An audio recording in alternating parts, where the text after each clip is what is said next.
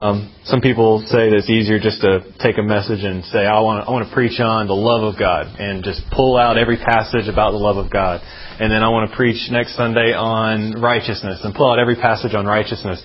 That's not that easy to me.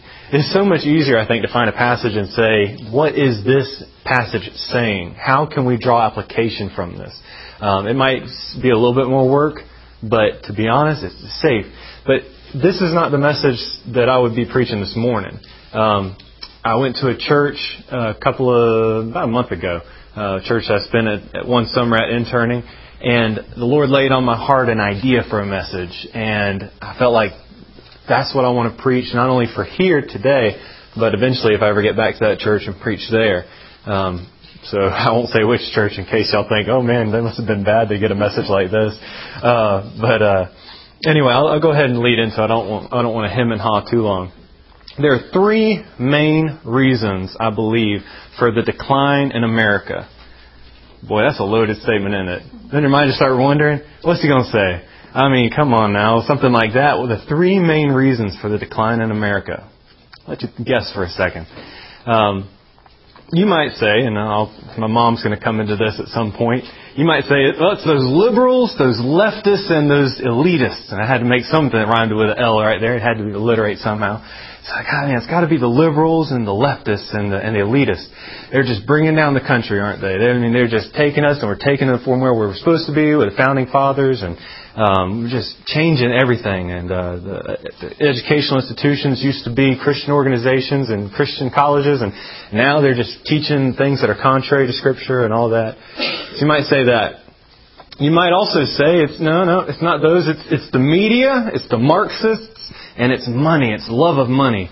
It's got to be the media fanning the flames and just getting us to just go away from where God originally had this country to be. And they're just bringing down the morals and just teaching things and changing our children. And to be honest, there's something to that. And I could probably make a message just around the media and what it does to our society. But also you have, Marxists and communism. I'm sure it's not as big of a fear these days, or at least we don't think of it in the way that y'all probably did, some of the older generation. But it certainly is something that is still around today, wouldn't you say? And probably all in the media as well. And the love of money, that bringing down America. We want. We don't have enough money for it. We'll go ahead and borrow for it. Look at the national debt and the deficit and things like that. Man, just tearing the country to pieces. You might say that those are the three things for the decline in America. And this is probably my mom saying here, and I tell you, these three things are the problem in America. The legislative, the judicial, and the executive. Man, there is the problem today, isn't it? That is the serious. I took a picture with my mom and my aunt. We did a self-portrait, and I went and was looking at those pictures again, and I didn't realize my mom's shirt said Fire Congress, and it just made me laugh when I saw it, if you understand her mentality. But there's something to that. They're looking at firing Congress this November. We'll see how it goes. But yeah, there's certainly a problem in our government. I would say that is probably a big reason for the decline. You have the judicial branch legislating from the bench, making laws a lot of times they're bringing up international law when they make their decisions. That has nothing to do with what the Constitution says, but they will make applications from that. So you might say those are the three problems for the decline in America. And, you might say this. You might say, man, I know exactly what it is, preacher. It's the homosexual agenda, it's the ecumenical movement, and it is the green movement. And it's these three big things that are just taking this country down. And I'm not saying it's homosexuals, and I'm not saying it's, ecumenical people. I'm saying it's that movement, that agenda, that idea that we need to just bend society to fit our viewpoint. Whether it be green, we want to make everything green. We got to be environmentally friendly, whether it can afford it or not. Tell me, I'm all about buying recycled goods, but when it costs an arm and a leg, I'm not for it. You know what I mean? I'd rather be able to afford what I can buy. And the ecumenical movement, some of y'all might not be as familiar with that term. But that's the idea to have all the churches just come together and we'll all get along. We'll just bring the Catholic in, we'll bring the Episcopalians, we'll bring the Baptists. We'll just all get together, we'll have a good old time, and we'll reach the world for Christ. The only problem with that is, and this is one of my professors made a good point, he's like, you always have to come in at the lowest common denominator, which means the person who has the highest standards has the most to lose. And so if you hold to the Scripture as infallible and inerrant and the other guy doesn't, you're going to have to come and agree at the lower point. And I'm not willing to do that. So you might say that that's the problem. The homosexual agenda is certainly bringing about a change in our culture, a shift in the direction of the country, saying that whether you agree with us or not, you are going to have to accept it. And that's, I'm not for that. I don't have to agree with you.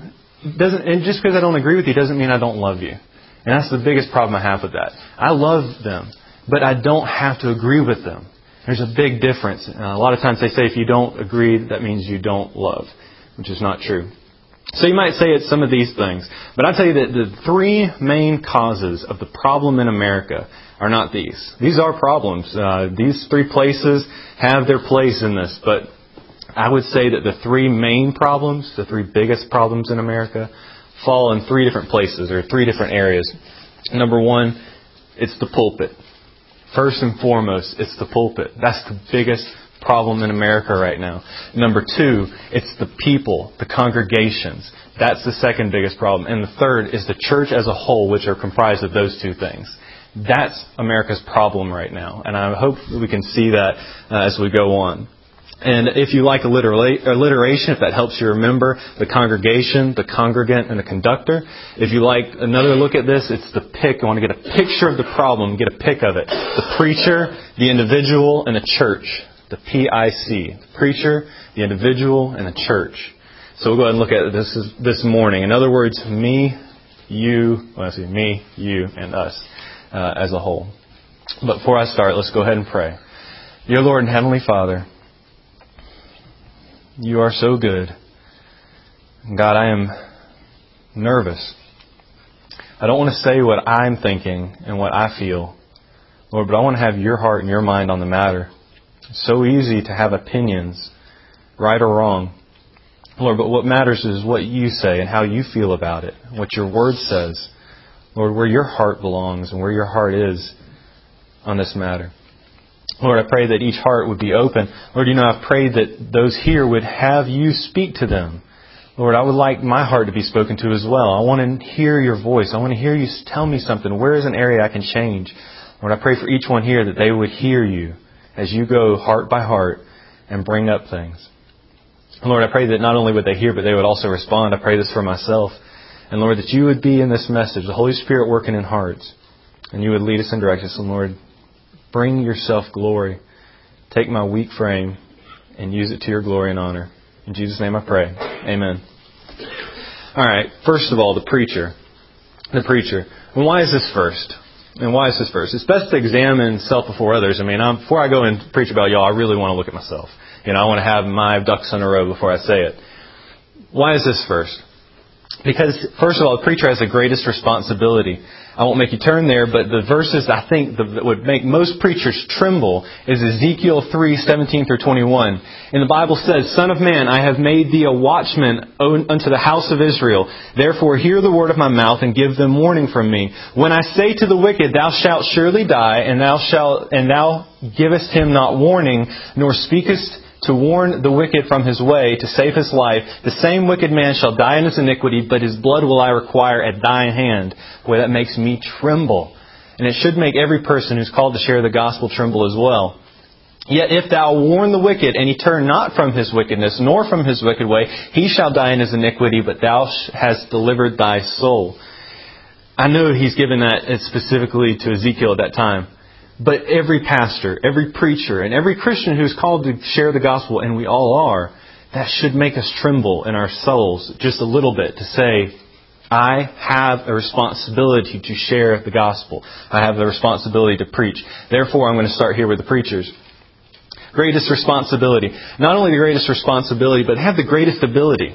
I believe that the preachers have the greatest ability, and I'm not saying I am something in myself, and I'm saying I have an ability for good and an ability for evil, or an ability for bad.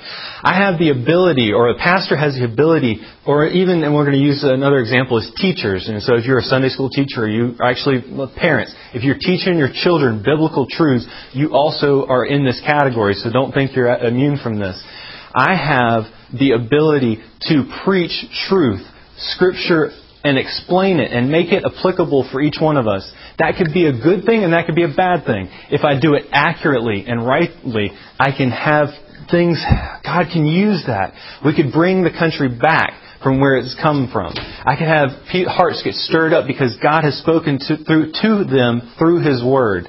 However, I can also take the Scripture and use it flippantly and use it incorrectly and erroneously. And what we'll have is people who believe a false gospel and are not saved but claim to be saved. Boy, that's a terrifying thought. As a teacher or as a parent, and if I teach my children and I raise them up, but I don't teach them what truth is, and not just to say the Bible's right or that God says this so it's right, but because why? Why is this right? It is because God says it. But, to explain that, to give them answers to questions that are hard. You know what I'm saying? It is important, if you're a teacher, if you're a preacher, if you're a parent, that what you say be what God has said. Not how you feel about it, and not just, an opinion on it. But to say, thus saith the Lord, because that is a great ability. That's a great responsibility as well. We have a great ability for good and a great ability for bad. And there are a great many preachers right now who are not doing their duty and are being used of Satan, even though they think they're doing God a favor. So what is the problem? Okay, and that was why preachers first, but what's the problem? Many are preaching a false gospel. You got your fingers in 2 Peter 2. Let me turn there myself. I should have done that. 2 Peter 2.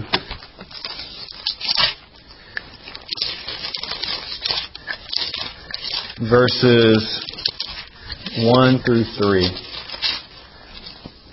But there were false prophets also among the people, even as there shall be false teachers among you, who shall privily bring in damnable heresies, even denying the Lord that bought them, and bring upon themselves swift destruction. And many shall follow their pernicious ways, by reason of whom the way of truth shall be evil spoken of. And through covetousness shall they with feigned words make merchandise of you, whose judgment now of a long time lingereth not, and their damnation slumbereth not. Many are preaching a false gospel. And you've heard, I'm sure, I don't have cable, but one time I was sitting in front of somebody's digital cable and I was flipping through and I landed on one of their religious channels, or I was passing by, and the guy was making merchandise of the people of God, trying to sell a prayer cloth that he had prayed over, saying that would somehow bring them some kind of benefit and some kind of blessing. And it was a shame, and it irritated, just like a thorn in my side, just to see that. I'd read about things like that in one of the classes at Bible college. But to actually see it happening, to take advantage of the people who probably don't have much money anyway, it was just a shame. And I just, there's a part of you that just waits and begs for God to come and make that right. Get them to stop doing that. Make them repent or teach them. Because this is it's a shame to just take God's people and make merchandise of them. And again, so there's preaching a false gospel. Verse 17, you can continue on down there, 17 through 22. These people, and the Bible is very strongly worded against them, these are wells without water, clouds that are carried with a tempest, to whom the midst of darkness is reserved forever. Is that some harsh language, is it not?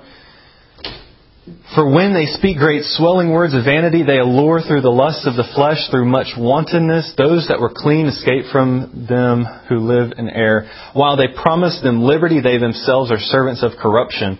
For of whom a man is overcome, the same is he brought into bondage. For if after they have escaped the pollution of the world through the knowledge of the Lord and Savior Jesus Christ, they are again entangled therein and overcome, the latter end is worse with them than the beginning. For it had been better for them not to have known the way of righteousness than after they had known it to turn from the holy commandment delivered unto them.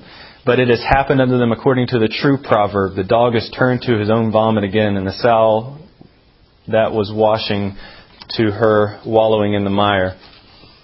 The Bible's strong against people who are preaching a false gospel. And that is a great problem in America right now. Preachers who are not preaching what the Bible says about Christ, about salvation, that there is sin in the world, that you have sinned, that you must repent of your sin and put your faith totally in Jesus Christ, the only one who can act and can pay for that sin, who has done it on the cross, completed, satisfactorily, totally. There's nothing left. There's no more works after that. The only thing that is worth anything to God is Christ's blood. None of your good works can do it. Preach that. Preach that you must repent. There is not a second chance. There's not a purgatory. There is no hope after death. Only Christ, your That is your hope. That is your anchor. That is your trust. That is what needs to be preached. The gospel is this. Jesus will save you from your sins if you turn and put your faith and trust in Him. That's the problem. Many are afraid to preach the truth plainly. That's another problem. A lot of times I believe a preacher thinks he's doing his best to preach about sin. And he says it is a sin to think bad thoughts. That's not real plain. That is probably a good statement. But be more specific. To look on another woman to lust after. Jesus was pretty specific in that respect. That's lust. That's adultery of the heart. You want to be more specific? There was a great illustration I read somewhere that said there was a logging community. And the logs would come down and they would have a brand on each log of a certain company. You cut them upriver, you send them downriver, and then you pick them out with your branding on it. And the preacher preached against stealing. He preached against stealing. Everybody's like, amen, that's good, preacher. That's great. The next Sunday, he preached on the sin of cutting off the end of the logs to remove that branding. And he was not as popular as he was before because he had named their sin. And I believe that's a problem today, is that there's a lack of just plain preaching. That it is wrong to listen to the things that we listen to so often. It's wrong to look at the things we look at, to have these thoughts, to be that violent towards people. All these things, to be plain about truth. And not only that, as far as I think some preachers go, and they will say that you need to have a relationship with God. That is a good statement. You do need to have that relationship in Christ. But first, you first must believe that He is able to save you. You must turn from your sins and put your faith and trust in Him. That begins that relationship. And if they don't name sin and they don't tell you must repent, then they're not being plain about that salvation, are they? Not being plain about truth.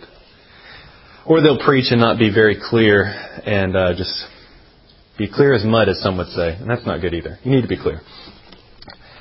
Many fail also, I believe, to answer God's call for their best. And this is a two-edged sword as I preach this point. Alistair Begg, I like listening to him on the radio. Really good preacher. One of the reasons there is such a distaste for preaching is because there is so much dreadful preaching. The great need of the hour is for those who have had God's hand laid upon them to respond to the opportunities of the moment in a way that brings their best to the task. And I say this about preachers, but as I mentioned before, teachers, this applies to us too. This also applies to parents. I'm not a parent, so I can't say us in this, but this applies to us. It is upon us to bring our best to the task. When I become a parent, I want to be the best parent I can be. And I want to teach them truth in the best way I know how. And if I don't understand something, I want to study it out so I can explain it to them. And as a preacher, I ought to do the same thing. I ought to bring the best to the task. Again, I said it's a double-edged sword, so we'll just go ahead and move on. But ask yourself, are you bringing your best? So what's the solution to this problem, to the problem of the preachers? Preachers and teachers, I admonish you, I beg you, accept the charge of Paul to Timothy in 2 Timothy 4, 1 through 5, which he says, I charge thee therefore before God and the Lord Jesus Christ, who shall judge the quick and the dead at His appearing in His kingdom, preach the word. Be instant in season, out of season, reprove, rebuke, exhort with all longsuffering and doctrine. For the time will come when they will not endure sound doctrine, but after their own lust they shall leap to themselves teachers having itching ears, and shall turn away their ears from the truth, and shall be turned into fables. But watch thou in all things. Endure the afflictions, do the work of an evangelist, and make full proof of thy ministry. Paul told Timothy, I charge you, do the work. It's going to be hard. They're not going to want to listen at some point, but just go ahead and do it with all your heart and do it with all your might. And he's telling us the same thing. If America's preachers are to change and to bring America back, and their teachers and their parents and all of those who teach truth, then we're going to have to do that. We're going to have to just make God our whole thought. Also, if they would pray for boldness and pray for clarity. I need to pray this for myself, to be bold in what I'm preaching. I often get done preaching, I think, man, I should have not held back. I feel often that I do. With force and with power. But also clarity. When you're teaching, don't just let them look at you with a blank stare and say, I have no idea what you said. Poor brother James this morning at Sunday school. I'm sure I was moving too fast because I was even confused at some points. So I can imagine how he must have been. But clarity. it's no good if you get done preaching or you get done teaching and they have no idea what you just said. It sounded great, but as one preacher I know said, they haven't the hog's breadth of a clue what you just said. They don't know what you just got done teaching or preaching about. That's not good.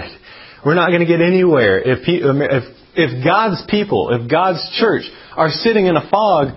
I mean, another example, they said, if there's a haze in the pulpit, it's a fog in the pews, because that's what's going to be the case. If you don't know what you're saying and you're not clear and you're not bold about it, they're not have no idea where you're going. And God have mercy on this message if that's the case. So I pray that's not. And lastly, if we'll offer our talents to God, and according to Romans 12:1 and 2, I beseech you, therefore, brethren, by the mercies of God, that you present your bodies a living sacrifice, wholly acceptable unto God, which is your reasonable service. And be not conformed to this world, but be ye transformed by the renewing of your mind, that you may present what is that perfect, acceptable, and good will of God. And I got the last part of that wrong. But if we will do that, offer our talents as a living sacrifice. I'm called to preach. Some of y'all are called to teach. Some of y'all are called to be parents, or many of y'all are. As parents, as teachers, as preachers, we have to offer our best, offer our bodies, and let God do the work. I am terrified about raising children because, to be honest, I will stink at it. In my own, I'm going to be horrible. I can hardly keep myself alive. My dogs are looking at me like, why did you get us? It's not a good thing. But God and Christ through me is able to do things that I'm not able to do. And same thing through you. If you'll pray for that and offer yourselves completely to Him. So, as we go on, America is rotting from a lack of sound, strong, biblical preaching and teaching. This is a cancer that can only be cured by a return to the preserving power that preaching once provided. Whew, a lot of peas. It falls upon church leaders, therefore, to see that the pulpits thunder God's righteousness once more and without ceasing. It's not only my responsibility, it's not only Preacher Mike's responsibility, but it's the responsibility of the deacons, of the congregation who calls the preacher to their pulpit. We want to hear truth. We want to hear righteousness, and we will settle for nothing less. If it's not Bible, it's not in this pulpit. That's what I want to hear, and that's what the church's attitude must be, because there's a great many churches right now who allow guys in their pulpit who do not preach truth. And there's a great many who should stand up and are too cowardly to do so, I believe. But I don't want to go on that too long. But the leadership is not entirely to blame for the decay of America. Second of all, the individual. The individual. This is the you, this is the me. Why is this second? Because we have a great responsibility to follow. Go ahead and turn to Ephesians 5. We're going to spend a few minutes here. Ephesians 5.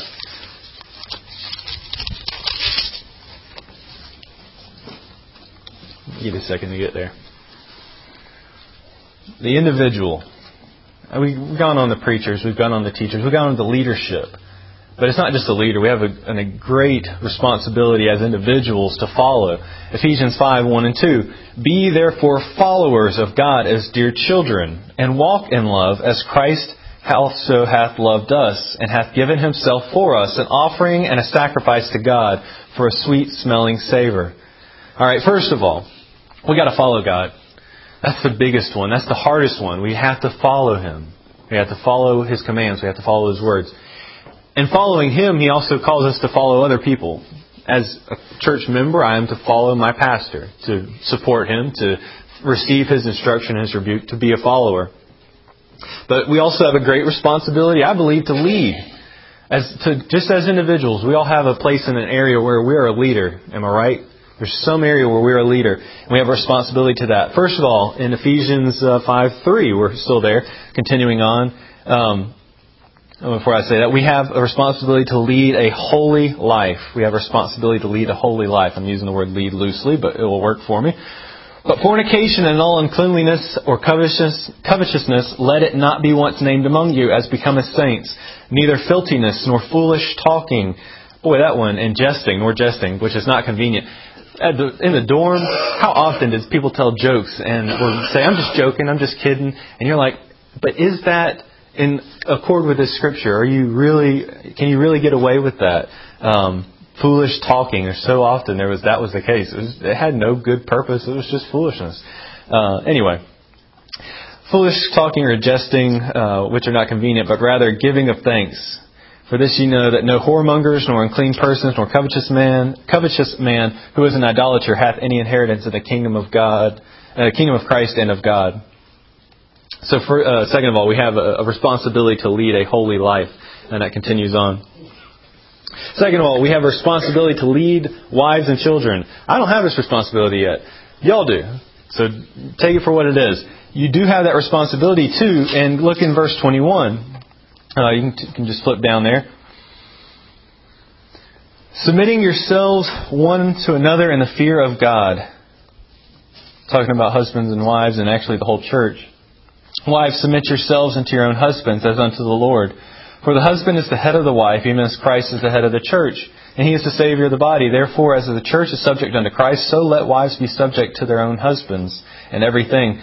Husbands, love your wives, even as Christ also loved the church and gave Himself for it, that He might sanctify and cleanse it with the washing of water by the word, that He might present it to Himself a glorious church, not having spot, wrinkle, or any such thing, that it should be holy and without blemish. So yes, husbands, you have a responsibility to lead your wives. Wives, you also have a responsibility to lead your children. So we're all in this. We have responsibility, firstly, to holy life. Second of all, we have responsibility to lead our families. We have a responsibility to that. That's God's called us to be leaders in that area. And if we neglect that responsibility, if we shirk that, and we just put it off to the side and are derelict of our duty, that's a great problem in America. And you know that's the case when you look around. You see kids coming in line who their parents might be their friend, but they are not their parents. I see them in retail all the time. The little, I don't want to say demons, but in some cases they are. And I've seen them smack their parents before. They're only this big. It just doesn't make any sense to me. That parent is derelict of their duty. They are not a parent in the sense that God has called them to be. Ephesians 6:4 says, And ye fathers, provoke not your children to wrath, but bring them up in the nurture and admonition of the Lord. Fathers, you have a great charge by God that you must bring them up and teach them and raise them. You have a responsibility to lead. Not only that, you have a responsibility as individuals to lead sinners to Christ.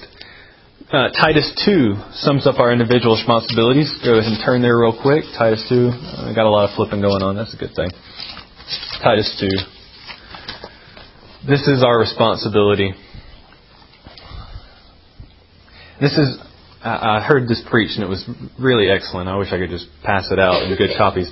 But speak thou the things which become sound doctrine, that the aged men be sober, grave, temperate, sound in faith, in charity and in patience. The aged women likewise, that they be in behavior as becometh holiness, not false accusers, not given to much wine, teachers of good things.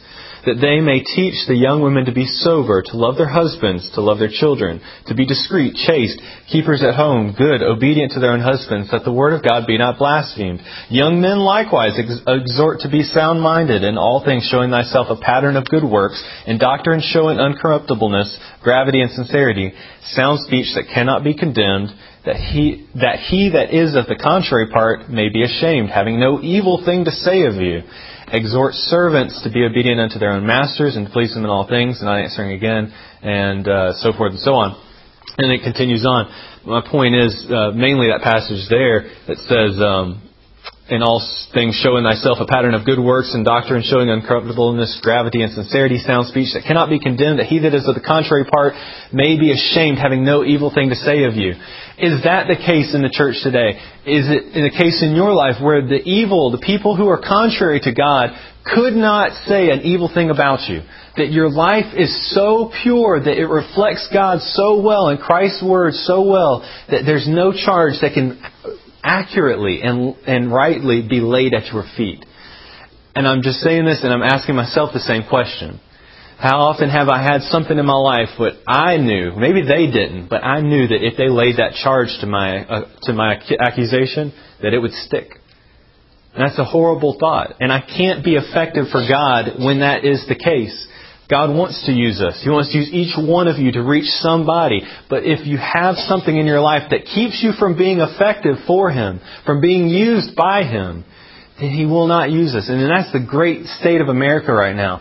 So often people are holding on to something that they won't yield over, and I'm preaching to myself right now, that is keeping them from being used to God's fullest, what He wants them to do, and what He's able to do through them. Can you imagine? Can you find the limit of what God's ability is? I can't. And I want God's best in my life. And I want God to use me to His fullest. Not to my imagination's limit, but to His imaginations. And if I can do that, if I can yield, then He's going to do great things through me. And I hope that that's your prayer too. Not just mine, but that you want God to do through you what He only can do. I want to be the best parent I can be. I want to be the best husband, the best father, the best wife. I'm not want to be a wife, but you know what I mean. I want to be the best teacher. I want to be the best worker. Whatever God can do through me, I want that. I want Him to anoint my life like that. To lay His hand on it and not take it off as He did with Saul. But so anyway, we have a responsibility to lead a holy life, to lead our families, also to lead sinners to Christ. But what's the problem? What's stopping us? Many do not listen to sound doctrine. As we look at 2 Timothy, for the time will come when they will not endure sound doctrine, but after their own lust shall heap to themselves teachers having itching ears, and they shall turn away their ears from the truth, and shall be turned unto the fables. Well, if you go onto Amazon and look in the religion section, there's a great many religious teachers who teach things that are so false. And people buy it up. It's the best sellers. There was some book with a secret logo on the front saying the power to life is to just actualize it, to think about it and it becomes so or something, or to have positive thinking. That is nowhere in Scripture that says what you believe about something is going to make it come true. That has nothing to do with anything. You'll just be in delusion. And you can enjoy your happiness there, but it's not going to do anything. It's not going to be effective. But so often they turn from sound doctrine, from this book, which is plain. It is God's Word. It's not that hard. The things you don't understand, don't worry about that right now. Worry about the things you do understand. Where it's clear, do those things. Study out the things you don't understand. Ask questions about it. But a lot of people will not endure this. They say these are hard speeches and it's difficult to do. So I'm going to turn from this, set it aside, and I'm going to do the things that are convenient, the things that are easy. And so many of those books that you'll find, and so many of the religious teachers, they are certainly easy. And they'll tickle your ears. They'll certainly be a lot more pleasant. I won't name names, but you get the idea. Often godly counsel is not heeded or wanted. How many times has it been a pastor, and I'm not one, but how many times has it been a pastor's plight to give good advice, give good counsel, only to have the people turn around and just not listen to it? And they end up in a mess because they won't listen. And if they had just listened, everything would have been okay. Because God's Word said, don't do this. If you go down this route, this is the problem you're going to have. They did it anyway. But even worse, if they're not heeding it, they just don't want it. Sometimes they know what God's going to say about it, but they don't want to hear that because they want to do their own thing anyway. They're going to go ahead and do it whether you tell them about it or not. That's the worst state. If you ever get to the point where you're not teachable or you're not open to receiving instruction or counsel, woe unto you. Examine your heart and say, God, when did I go so wrong to the point where I don't want your advice? I don't want your word. I don't care what you have to say about it. I just want to do what I want to do.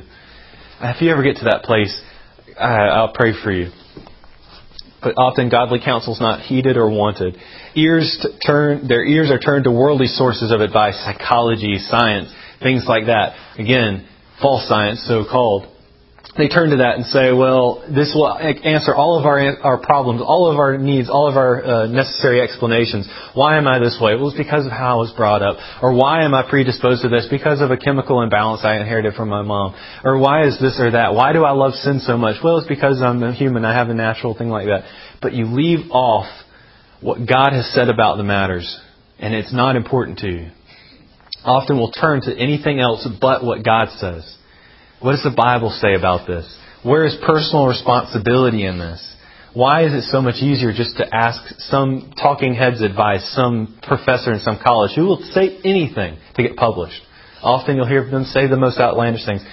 And I heard somebody say, in talking about physics and where the world came from in creation, that basically the whole universe in its deepest sense is bubbles and foam. And he said, we're children of the foam. And I said, if I had said that, they would have laughed me to scorn if I said that we were the children of the foam. And I would have been mocked and teased. But when some guy has a PhD by his name, he can get away with it and say, oh, that's pretty smart there.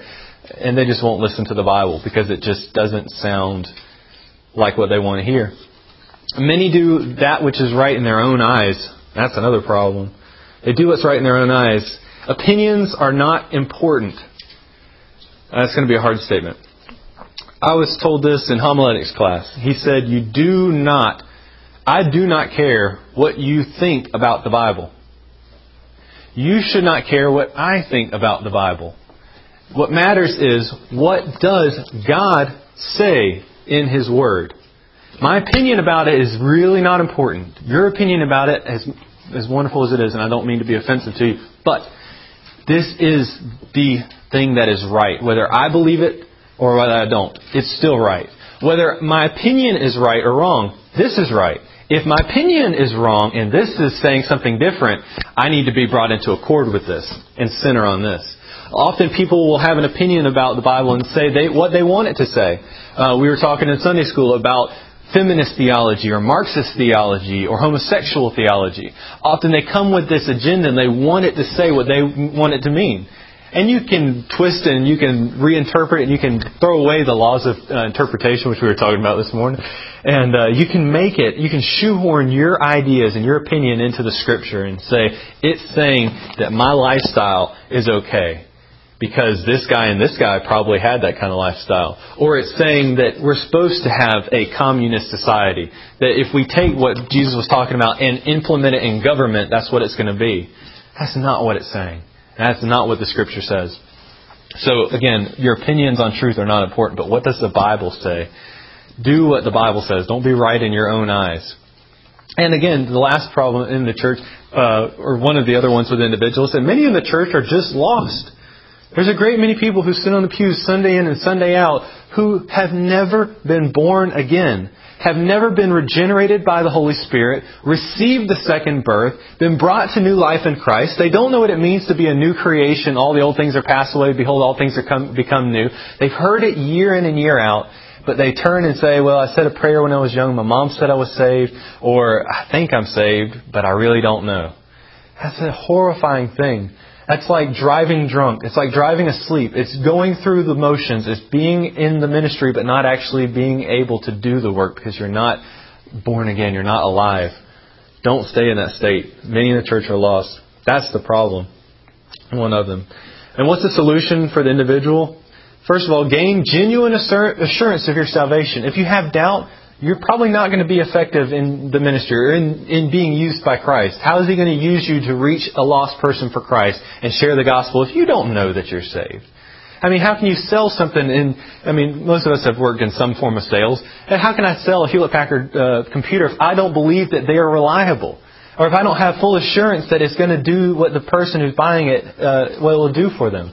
And the same thing with Christ. If I'm not fully assured that He is able to save unto the uttermost them that are called to come unto Him by faith, then how can I share Him? I've turned to Him. I know for a fact that He saved me. My life was one way and it's totally different now. And I can look back and say, wow, that's a big change. I am not the man I used to be. And let me tell you something, He can do the same for you. If you will turn your whole heart and life over to Him, He will make something great of it. And that's a promise. That's not a doubt. There's not even a doubt in my mind. If you yield it all over to Him, the end result will be beautiful. But most people are afraid to do that. Genuine assurance of the salvation. Determined to submit to leadership and sound counsel. Be teachable. And in short, in a nutshell, just be teachable. If a pastor comes to you and you know you're in the wrong and he has the Bible and what it's saying is right, I mean, if it's his opinion, that's one thing. But if it's the Scripture and thus saith the Lord, do not do this, you ought to do what He's saying.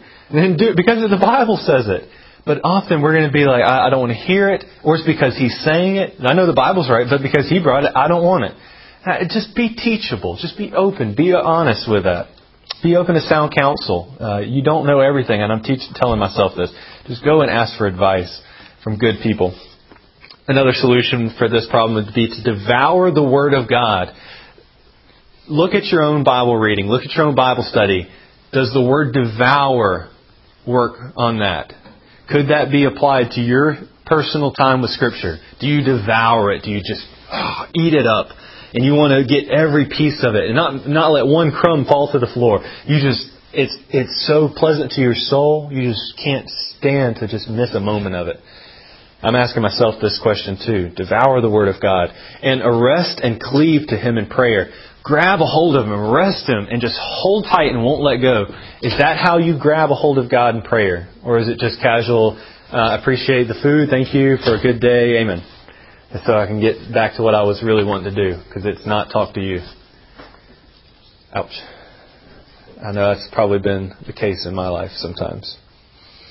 It's no surprise that the state of the country disgusts us when its Christians have become tasteless and saltless. There is little light, there is little right, and there is little fight from us. Little light, little right, and little fight. I'll bet you that's true. Christians must recover themselves from the snares of the devil and determine to be people of the book and by the book for the glory of God. We must say, this is where we stand. This is our authority. This is what I will die for this. And I won't let anything else come between me and this. This is my life. Is that what you can say about this book? And we do this, we live by this, we die by this for the glory of God. But the leaders and the followers are only parts of the final cause of America's decline. This is the last point. The church itself. Why is this last? If the first two problems are fixed, the preachers and the individuals, the members of the church, this is going to be fixed. After all, this is what the church is. It's nothing but preachers and people. Am I right? So what's the problem? First of all, the church is not moving like a mighty army. The good old hymn, I was going to pull it out, but onward Christian soldiers, like a mighty army moves the church of God. We are trotting where the saints have trod. All one body we, not divided. Now, is that us? Is that the church today? Could you look out and say the church of God is like a mighty army moving in one accord and all hope and doctrine and everything? One in charity? I don't think so. I don't think that's what most people would look and say about it. I was listening to Chuck Swindoll, and he said that the church is the strangest army ever. Strangest army ever. And his reason was a good one, and I've got one to follow up with it. His reason was, in the book of Revelation, when Christ comes back to judge the world and He brings the army of His saints with Him, we don't do a thing. He said we don't do a blessed thing. We just sit and watch as He breathes out and the sword of His word goes out and slays His foes. As an army, we are strange because we just sit back and watch. But again, when He said we don't do a blessed thing, that's another way in which, as an army, I think we're a very strange army because we don't do a thing sometimes. I think as a church, often we just sit back and do nothing. And that is a shame, isn't it? As an army, shouldn't every army fight? Shouldn't every army prepare itself and be disciplined and trained? But often we just sit back and let the world go because we don't care. It's not... Also, the church is not a loving one. It's not loving one another as I have loved you. As Christ loved you enough to die on the cross for you, to selflessly, basically empty Himself of all of His good, and to take that reproach and that shame that was rightly ours, and to die in our place, how often would we do the same for a brother or sister in the church? How often would we, when they were being falsely accused, how often would we say, no, I'll take the blame. I did that. Even wrongly, even though I didn't do it, even though it's not appropriately for me, how many brothers and sisters in here would you take that? If a brother or sister was sued by somebody out there, how many of y'all would step to their side and say, I'll take it as much as you'll take it. We're in this together. Is that the way that the church looks today, or is it, I'm going to do my own thing and I'll see y'all next Sunday? Yeah, or Wednesday. I think that's probably more accurate. Also, the church is not holy and without blemish, as we were reading in Ephesians, that He might present it to Himself a glorious church, not having spot or wrinkle or any such thing, but that it should be holy and without blemish. I was talking this morning about an NPR radio advertisement. A church was advertising on NPR, and I told Brother James, if this church ever advertises on NPR, I'm calling a business meeting right then to find out why we're using God's money to advertise on that station. Second of all, the church was advertising that they were basically an inclusive congregation that was open to all theological points and that would be okay with having women preachers and teachers. And basically they went down a list, and there's some other things that they said, but this was their advertisement. This was their appeal. This is the way that they want their church to be perceived. And I was saying, if that was the case in my church, I would be ashamed of those things. That we were open to theological points of view that were differing in a sense, and they could be wrong and error, and we're okay and we're let them be in the pulpit. That church is not without spot or without wrinkle. It has problems. And it's not as God would have it to be. And in this case, so unmoored from the anchor of the Word of God is what this church, I believe, is, that they have lost all discernment They've gotten away from this, what this says to do and how a church should be run.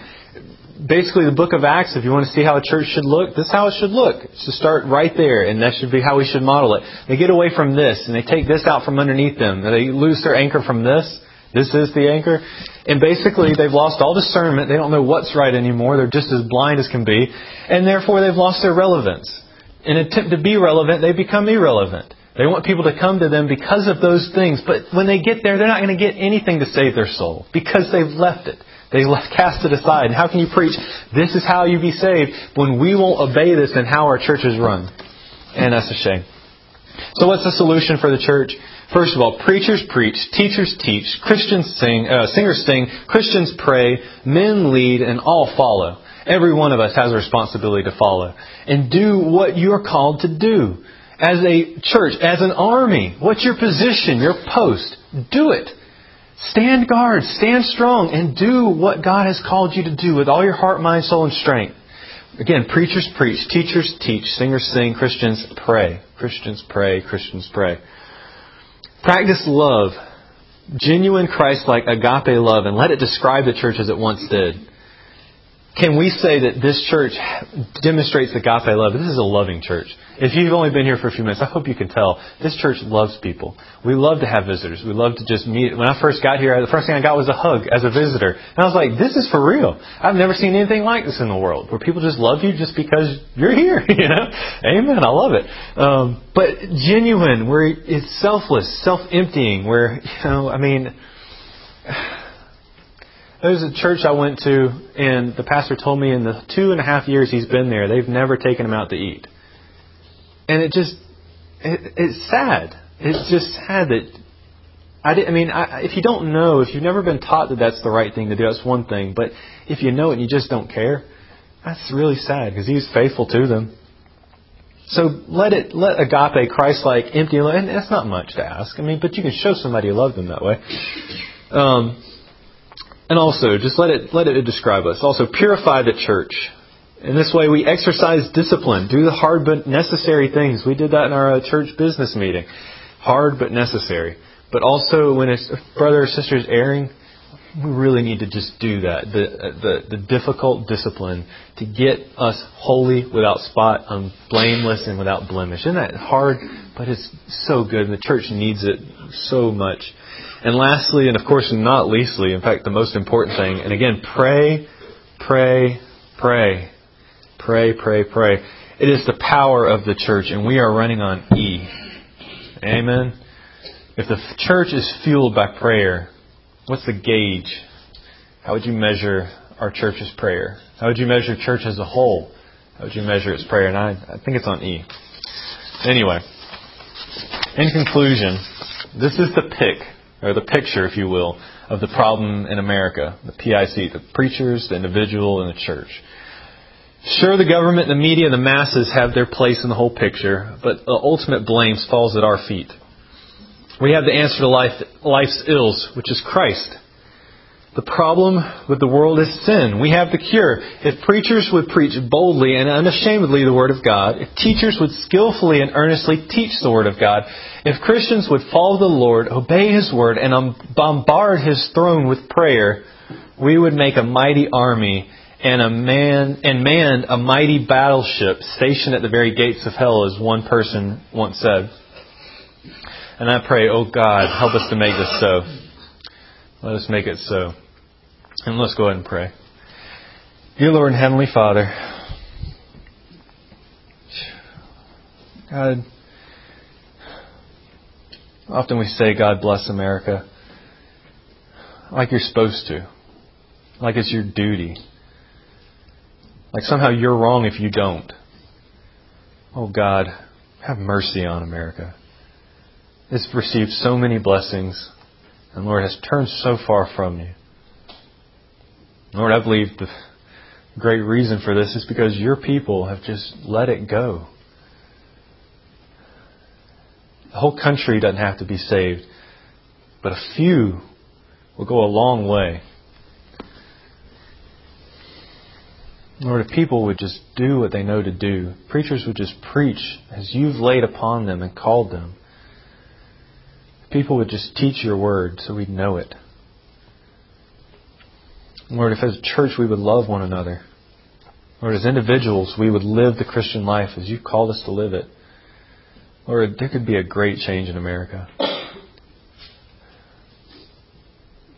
You know my heart. You know how, in all honesty, I don't know whether America's coming back. Often I know what to do, but often I find it hard to do it. It's all about choice. Got to pray that someone here, maybe one of the young ones, maybe somebody's got a full life to live, somebody whose heart's open, maybe somebody who's just sick and tired of being sick and tired, that something would have been said that would spark something new in them. Prayer would be the start. Seeking you in your word. One after another, Lord, one after another, people would be saved and that there would be a change. But you can do all things. It's us that don't.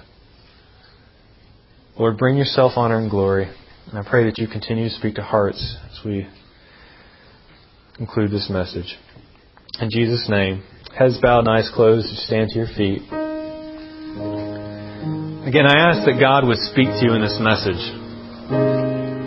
And I know that He has because I asked Him. So I ask you this. Did He ask you to come and receive Him? Maybe He asked you the question, are you saved? And it's not important what you tell others about your salvation, but what does God tell you about your salvation? How many times have people asked you, are you sure you're saved? How do you know? If that's the case, and God says to you, you're not, you need to come right now. Somebody will take you and show you in the Bible how to be saved. There's a change in Christ that would be, you would never experience anything like it again. Your life would be completely different. Not only would your life be different, but you'd have eternity with Him in heaven. And I pray that if you don't know Him, that today would be that day. Listen to what He's telling you. So come. Not only that, did He tell you that He was first in your heart? How many of us would raise our hands and say, God told me that He is the first in my heart? Or would we say, there's another? Did He point His finger at something in your life that's come between you and Him? How can we be His people if He is not our God? So I ask you to examine your heart and say, God's laid His hand on my heart and said, this is not your God. This is not what you should be worshiping. And I pray if you've let something get between you and Him, if He is not your first love, that you'll come and just submit your heart to Him once and more. Fall in love with Him again. Maybe He told you of a place in a church where you could show your love for your brothers and sisters. Help them carry a burden. How many times have we had somebody ask about church cleanup or helping clean the church, or you've heard about Miss Kim's just doing as many things as she can do in circles? You can help. There's a place. I promise there's somewhere somebody will find you something to do where you can be a blessing. Not just to God and not because He needs you, but because it's an opportunity He's given you. Your brothers and sisters, it's a great way to show them that you love them. It's often been said 2% of the church do 90% of the work. Or 95, 98. Maybe you've got something that He's laid on your heart that I don't know. Maybe He's told you something specifically that you need to deal with. Now's the opportunity. Whether in the quiet of your seat or up here at the altar, get it settled right now. Don't go out and start eating and forget about everything that you've heard. If He's told you to do something, do it. Give it to Him. Yield to Him. Surrender to Him completely. You will never regret it, but I promise you'll regret it if you don't. Dear Lord and Heavenly Father, again, we thank You. And I just pray that You'll continue to speak to hearts, Lord. Help us to respond. In Jesus' name, amen. Amen. You can look this way. And appreciate y'all coming. Appreciate the visitors. And again, sorry it was probably not the best message ever, but hope you got something from it. And I hope to see you again tonight. It was singing in the choir. Somehow preacher got me to come and join the choir, and that's how it got me into Sunday evening church. I didn't even realize there was such a thing. But it's definitely right. If you don't come, please come. We'd love to have you, and I'd love to see you then. Brother Jerry, if you'll go ahead and close us out in prayer, and we can be dismissed. Lord, we thank you once again for all of us to come and congregate here. Not just congregate, but to study the Word. Open our hearts to Brother Neil, Lord. Allow permission. Not